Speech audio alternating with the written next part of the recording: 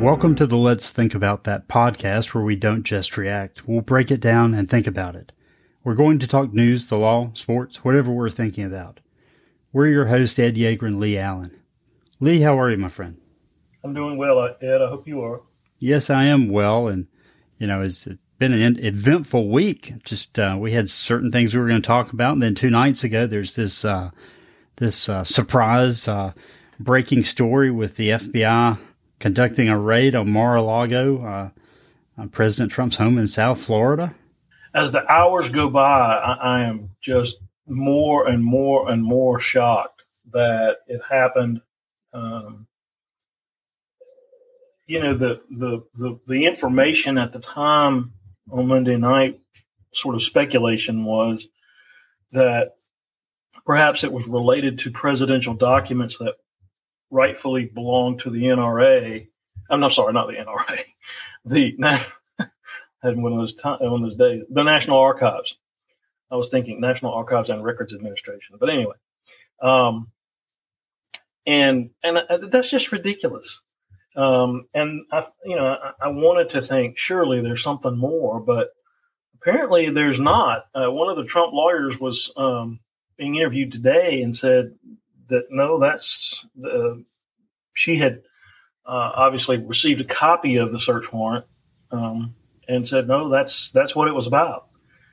And I wanted to get into that just a moment because I know you've spent time as an assistant district attorney. You were a prosecutor, so you had more experience than I have with the getting search warrants and executing them and all that. And can you tell the listener kind of just as a basic matter what it takes for law enforcement at any level to get a search warrant, and then what do they do with it? A search warrant, it stems or flows from the constitutional protections in the Fourth Amendment of the United States Constitution that protects people against unreasonable searches and seizures which are not based upon probable cause.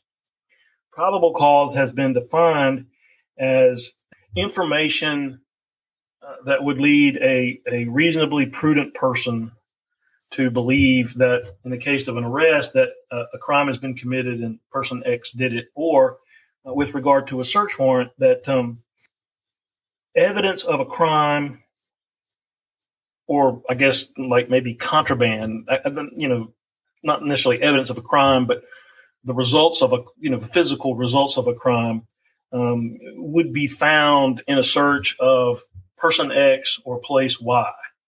Would a reasonably prudent person believe that? Typically, and it may differ a little bit in the federal system, but in state court, at least 20 years ago when I was prosecuting, we really didn't deal with search warrants. Law enforcement prepared them. Law enforcement would, sort of handle that aspect of any case. A lot of times, even before we were even aware that there was a case, they would prepare the paperwork. Here's what we want to do. Here's the basis upon which we think we have probable cause, and they write it out. And they talk about the officer's training and whether there's a confidential informant, and if so, the indicia of reliability of a confidential informant, which could be particularized knowledge, or it could be this person in the past has provided true and accurate information. They swear to it. It's an affidavit. And then and sometimes it's more than one officer, but typically it's one officer. And then they see a judicial official, be it a magistrate or a judge. And the judge either finds probable cause or does not. Probable cause, while it's I guess it's an articulable standard, but it's not math. I mean, there's some wiggle room there. It's a fairly low standard, correct? Yeah, fairly low standard. That's exactly right. They're typically issued, and then they're executed. And each jurisdiction has a little bit of different procedure with regard to how they're to be executed. You hear the term no-knock warrant, which means that law enforcement doesn't have to announce their entry and knock on the door. They can literally kick the door in. But one of the quirks about North Carolina law is that the search warrant has to be read aloud, even if no one's home, which I always found amusing.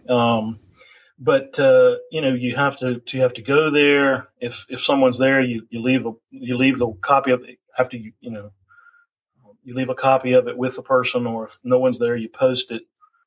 But it's a fairly low standard. But the notion that you'd need a search warrant on these facts, when the president was meeting with the National Archives folks and had his lawyers involved, and they could have obtained it with a search warrant. I mean, I'm sorry, second mistake tonight, with a subpoena. Any number of ways to get that. It just, and then they show up with the M4s, and they don't knock, and apparently they were spending a lot of time in Melania's closet. They had, as you said, I guess at least approved a lock somewhere, and then they broke into his safe and various things. It strikes me as overkill. Yeah, and along that line, Trump just put out a statement within the last hour or so, in which he said that the FBI had asked his legal team in early June to put an extra lock on the door to the room where boxes of documents reportedly marked classified were kept. And then he wrote, and this is a quote, "They were shown the secured area and the boxes themselves. Then on Monday, without notification or warning, an army of agents broke into Mar-a-Lago, went to the same storage area, and ripped open the lock that they had asked to be installed. A surprise attack, politics, and all the while our country is going to hell." End quote. And I have to say, frankly, when it came out they were looking for these documents, that just seemed like a pretense to me to either intimidate Trump or to find something else while they were there. It's just hard to believe they would get a search warrant for that reason. Yeah, I agree. Trump, when he was president, as all presidents, is the final say on what's classified and what level it might be at which it might be classified and what's not. And he can, with the stroke of a pen, declassify, unclassify anything he wants to. Now, we don't know that he did that, but he certainly could have. And that was an issue that came up sometime during the Trump administration when he was meeting with either the Russian ambassador or the Chinese ambassador, and he told them something, and people later said, well, that was classified information. And it was pointed out, well, he's the president. He can choose what information he releases or not.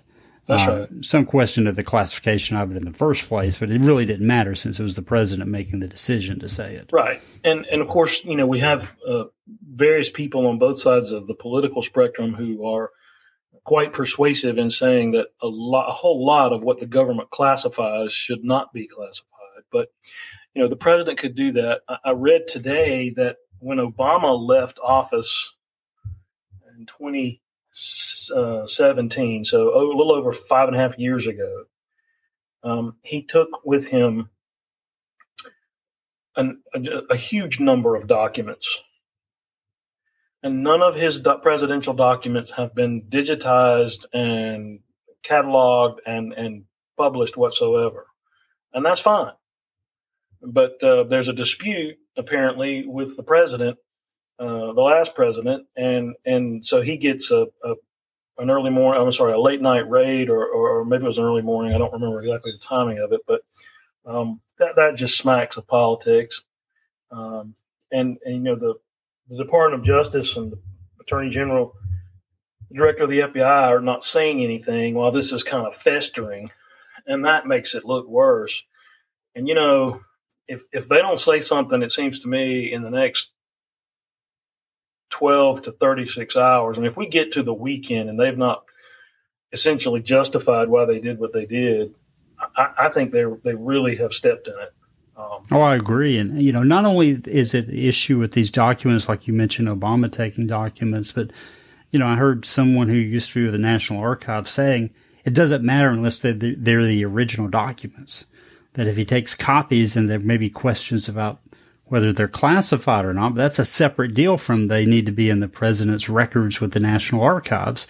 That's right.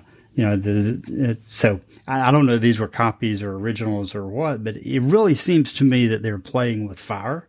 And ever since January 6th, when I've had to hear all these Democrats and 2 Republicans lecturing us about democratic norms and that kind of thing, and then you go and execute a raid of a former president's home, No, I agree with you. I think they're just playing with fire at this point.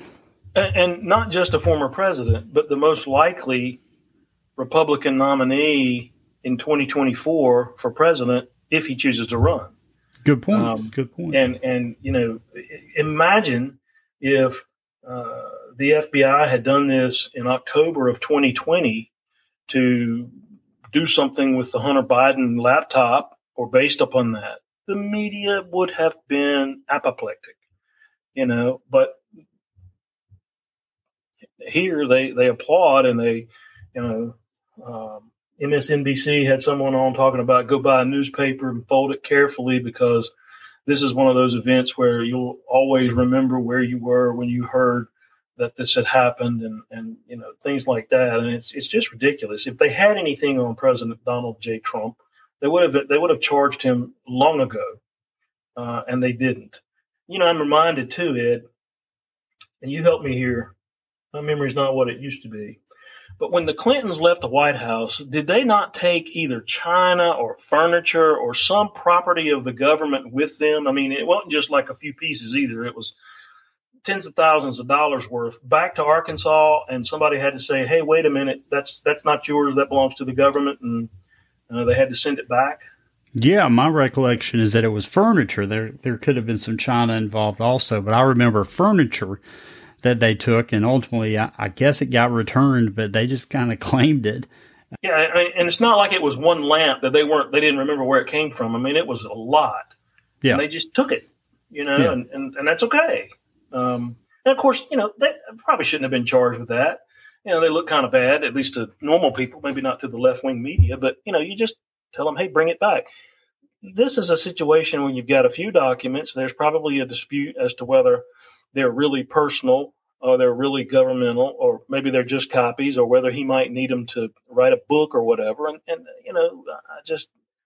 they're negotiating a return of things. And 2 points to that. Like you say, his legal team had been talking with the government's legal team about some of this stuff.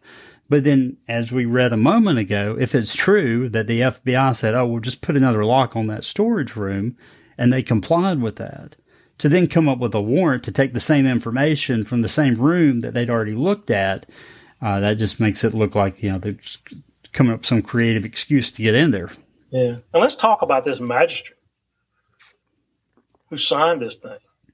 Well, he's been mentioned a lot in the news because he had represented Jeffrey Epstein in the past. And I don't know. I want to hear what you think about that.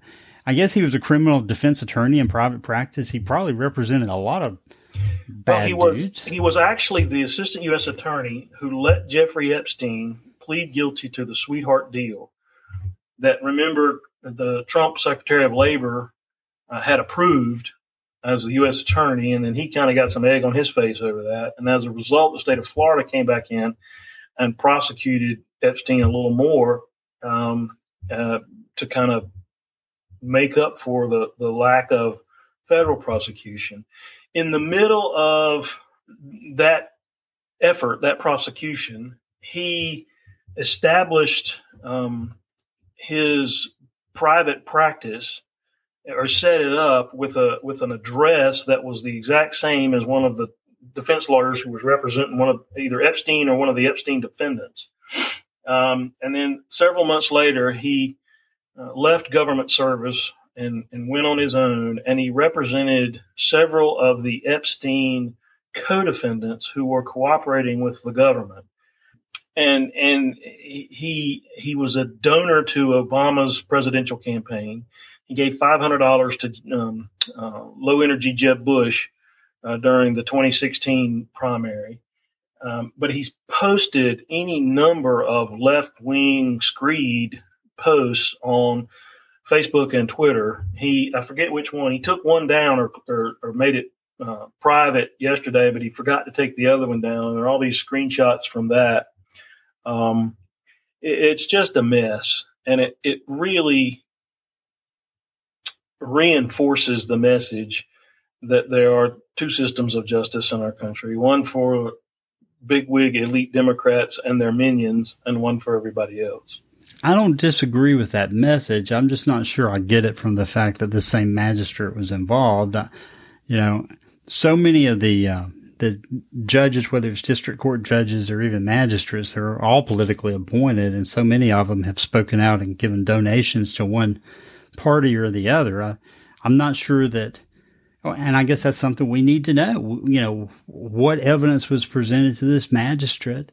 Was it the same that, any other magistrate would have issued a warrant on that? I just don't think they've explained that whatsoever. And of course, the search warrant itself is sealed, and that's problematic. Well, it's sealed, but the Trumps have a copy. They have not released their copy. I don't think they're allowed. And I'm not sure that they have it all, though. Well, they may not have it all. Yeah. And they say, well, it's not their burden to show why this is necessary, and I somewhat agree with that. But there's also this notion if particular and specific classified documents are referred to, that they may not be, no one may be able to release the whole search warrant. And of course, how convenient, it just, Brandeis said that sunshine is the best antiseptic, and he was so right. It just, I don't know how it works in the federal system. In state court, search warrants are public record, but they're not often filed in the court file because usually someone's not charged when they're obtained. So I don't know how they do it in Mecklenburg County, but in our county, it used to be a basket, but as we've gotten larger, it's not just a basket anymore, but where search warrants that have been either denied or granted and executed are placed in this basket, and anybody that wants to can go in there and look at all the search warrants. And when it's returned, if a search warrant is granted and when it's returned, there's an inventory there of what's seized. It's just a shame that the public doesn't know. Well, I think under the Public Records Act, there would be some argument that there's still an investigation pending under North Carolina law. And that is an exception to releasing the information. Now, as a matter of course, they may keep them in a basket and just let people, reporters mostly, look through them. But I think there would at least be an argument that you don't have to release it. But let me ask you one other question about this, because, the situations come up in law enforcement and with police investigations where they see things that they weren't looking for. Mm-hmm. And I believe the general rule is if police were somewhere that they had a lawful right to be and they see evidence of some other crime, that there's no suppression argument there. That's correct. And they're obligated to seize or take action based on what they see. So if you get a lawful warrant, you establish probable cause and a magistrate signs off on a search warrant, and the officer or the agent in this case has a lawful right to be there. Are they allowed to then seize information of potential other crimes that they come upon? And I'm not saying there actually is evidence of other Trump crimes. I'm saying that maybe this is a pretense to look for other things.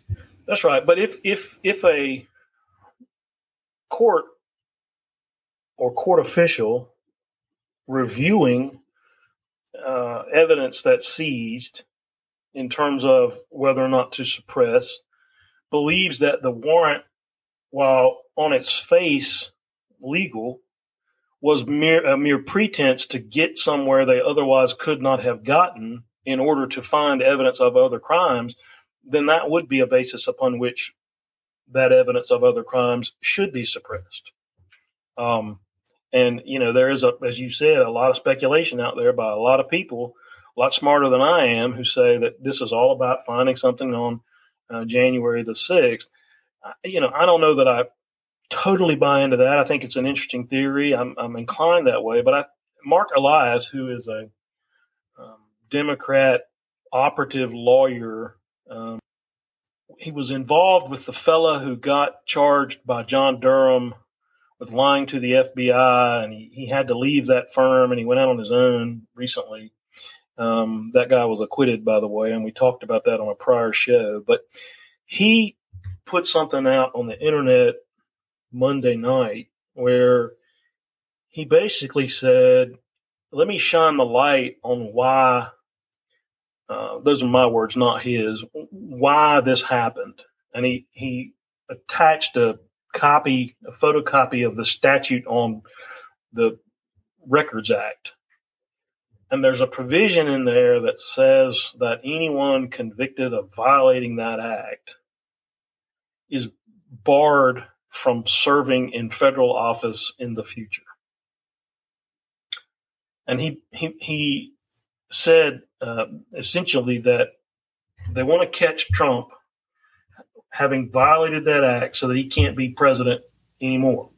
Now, how many times have they made an effort to try to prevent President Trump from being able to run and serve as president again? I can name 2 impeachments. Yeah, but I think that statute is unconstitutional because you can't amend the Constitution or modify it by statute. And that is not a qualification. That is not. That's exactly right. So I tend to think it's, the effort is probably more ordinary than the January 6th. I mean, yeah, if you get something on January 6th, great. But I think it was really this try to bar him from office for this Records Act. Because if they had something from January 6th, believe me, we'd have seen it by now. Yeah, I'm sure that's true.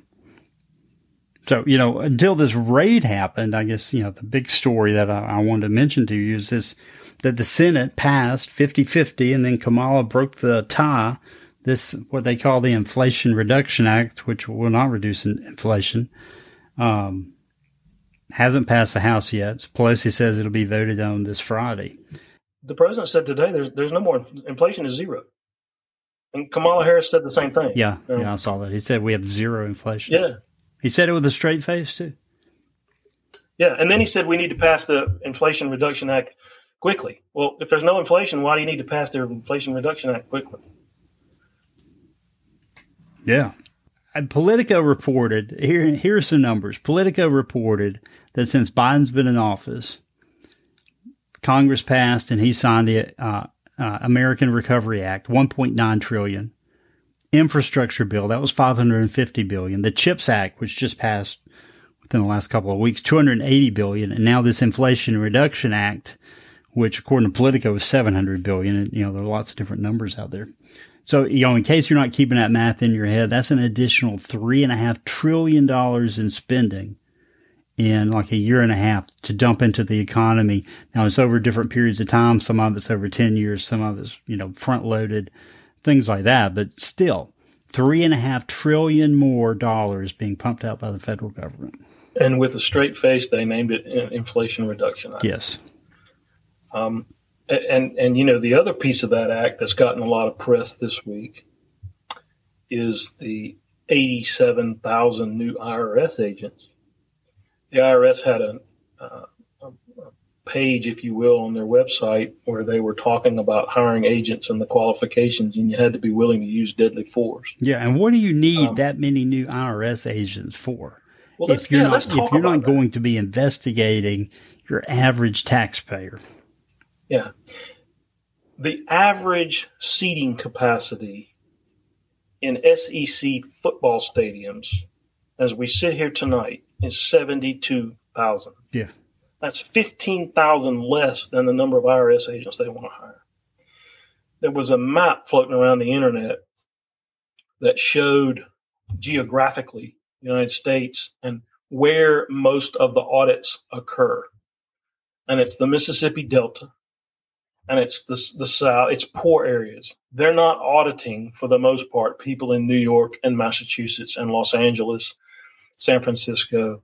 They're picking on lower middle class and lower class folks because the rich people and the corporations have lawyers and accountants to help them, assist them. And basically, the federal government has kind of decided, it seems, that it's just not worth it. And their folks are underpaid and overworked, and I guess that's why they think they need new agents. But what they're going to do is they're going to come after mom and pop Americans and say you didn't pay your taxes. They have this ridiculous new requirement that any transaction above $600 has to be reported to the IRS. And one of these 87,000 new IRS agents is going to show up at your door with a gun and you're supposed to believe that you'll be treated fairly. Well, and here's the other reason they need those 87,000 agents. It's not because the current agents are overworked and tired. I think that's what you said, but they are using that as a justification for paying for this bill. So the whole idea that it's an Inflation Reduction Act is because they say it's going to reduce the deficit. Well, how's it going to reduce the deficit if you're spending this much money? Well, because we'll capture all of this money which isn't being paid in taxes. Well, that makes some assumptions. First, that people are out there cheating on taxes, and second, that your agents are going to be able to uncover that. And then, I guess, third, that the amount they recover is more than what you just paid for the agent's salary.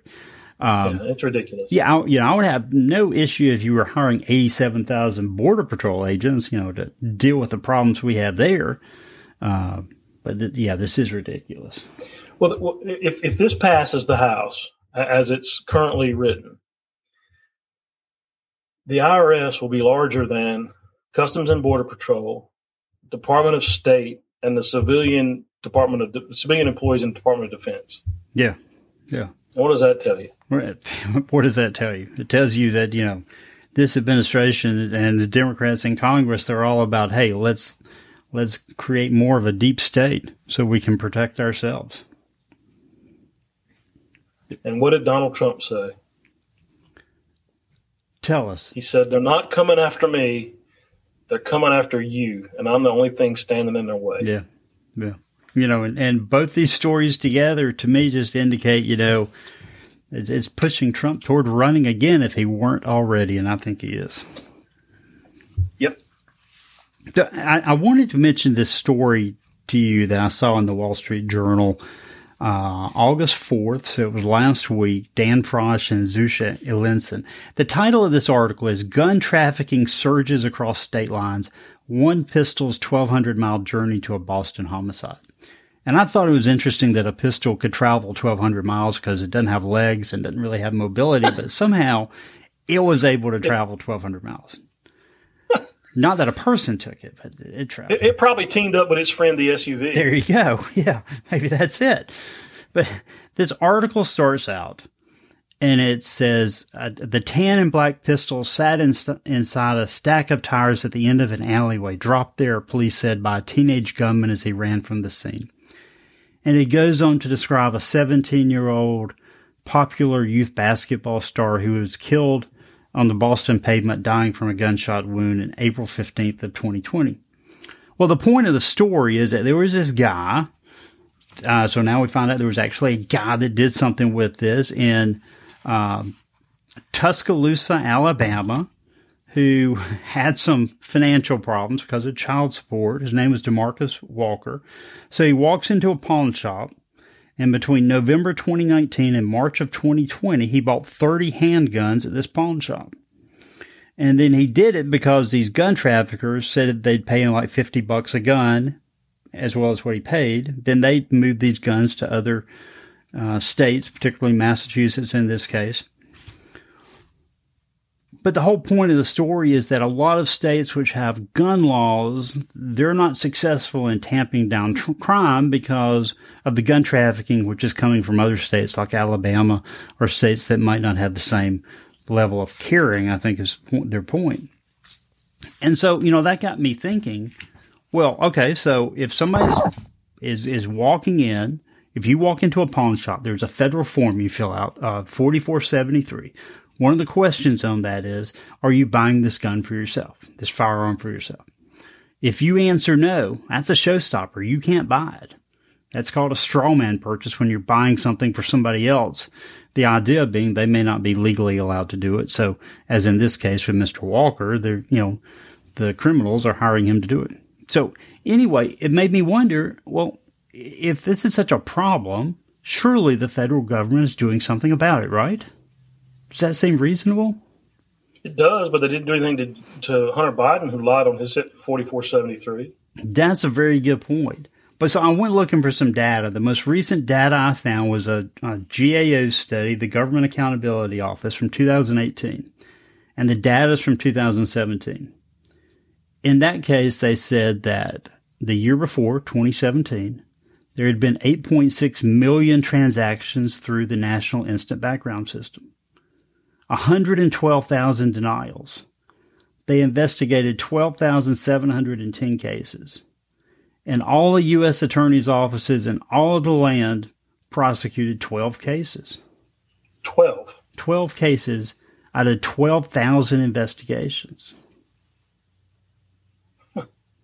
So that's unbelievable. So, you're going to have stories about people who die in other parts of the country and criminals who have guns, but there seems to be no interest in law enforcement, or rather in the Department of Justice, prosecuting these cases.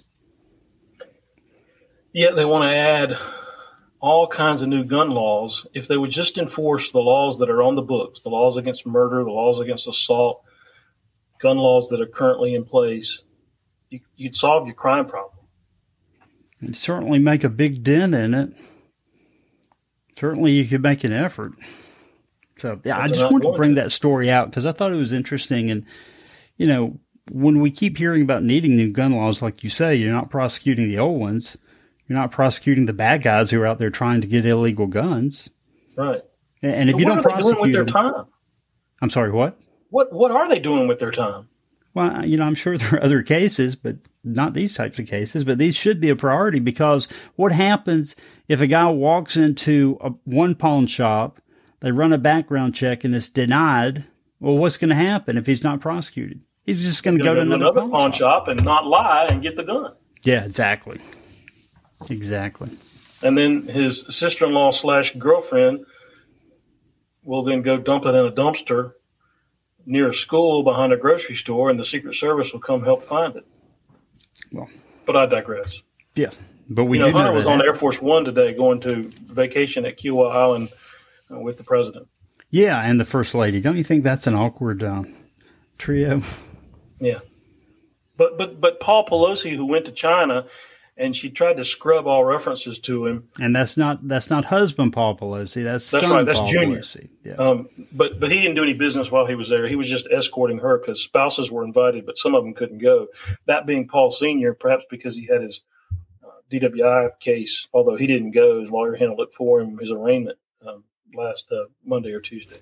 Yeah, you're exactly right. Paul Sr., he had to be in court. So I guess they sent Paul Jr. to check into the family investments in Taiwan. NASDAQ Nancy, isn't that what they're calling her?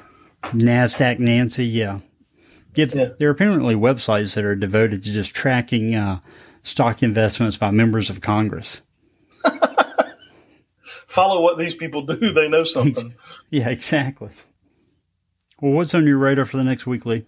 Well, I think this whole situation with the raid on Mar-a-Lago, the economy, is are the two things that you sent me an interesting post from Twitter that seems to show almost a decapitation of the Russian Air Force or a portion of it on the ground by the Ukrainians in recent days. That hasn't gotten a lot of publicity in the mainstream media, but yeah, apparently Russia has now admitted that 9 planes were destroyed on the ground. But the analyst who had posted that information said he counted 37 from before and after photos. Right. And he also said that even more difficult in terms of losses to the Soviets or repercussions, consequences, was the loss of some personnel who were technical folks and apparently got or casualties in this raid or whatever it was. So, Ukraine is still out there, and I think it's important to kind of keep our eyes on that, even though I don't know that. I mean, we talked about this last week. China is where our focus ought to be, but it seems to be on Europe. And Ukraine apparently was sent another $1 billion in military assistance this week, or at least promised it. So, pocket change. Yeah, it's a bunch of money. What's on your radar? Well, Tuesday is the Wyoming primary, and I'm expecting to see Liz Cheney relieved of needing to run for office in November. So, we'll just see what happens on Tuesday night. But I have to think that the voters of Wyoming are going to think that better about sending her back to Congress. Yeah, the polls don't really show it even being close. Yeah. 20-30% margin. And the other thing is that, the Attorney General of New York deposed Trump today. I guess he took the Fifth Amendment for most of the questions. So, what I'd been wondering is how quickly something would leak out of that deposition, but maybe nothing will, since maybe nothing was answered. I don't know. We'll hear more about that, I think, in the next week. Yeah, and before we go, and I meant to send it to you and I just didn't have time, go to TMZ website or the TMZ Twitter page. Last night, a player for the Pittsburgh Pirates, and I don't know his name, slid headfirst into third, and when he did, his iPhone came out of his pocket and fell on the ground. I saw the film of that tonight, and that was hilarious. And then he tried to give it to the third base coach, who acted like he didn't want to take it. Yeah, and he eventually looked at it and stuck it in his pocket. And I'm like, why is a player carrying his cell phone around during the baseball game, running the bases? It's a good thing he slid head first, and not traditionally he would have broken it. Yeah. I don't know. It tickled me. I thought that was funny too. And just along the line of sports, we'll have to get into this more when we have more time, but there's a story this week that SMU in Texas is going to offer $36,000 to each men's football, men's basketball player per year for this name, image, likeness, NIL payment, $36,000 apiece. I remember when we first started talking about NIL, and it was like some players, they could market themselves, but now it's just like you come to the school, you get paid. Yeah. And that's in addition to their full scholarship, which at a school like SMU is probably $75,000 a year. And that doesn't change Joe Cadillac dealer from paying certain players over and above the scholarship and the NIL money that they get from SMU. Unbelievable. How far we've come. And the other thing, and we'll tease this a little bit, but there was a hearing on a temporary restraining order, preliminary injunction, I'm not sure which they called it, in the lawsuit filed by a number of PGA Tour players against the tour. And apparently the judge sort of handed it to the LIV players yesterday in the hearing on the injunctive relief. And we'll watch that and perhaps go in depth a little bit at a later show.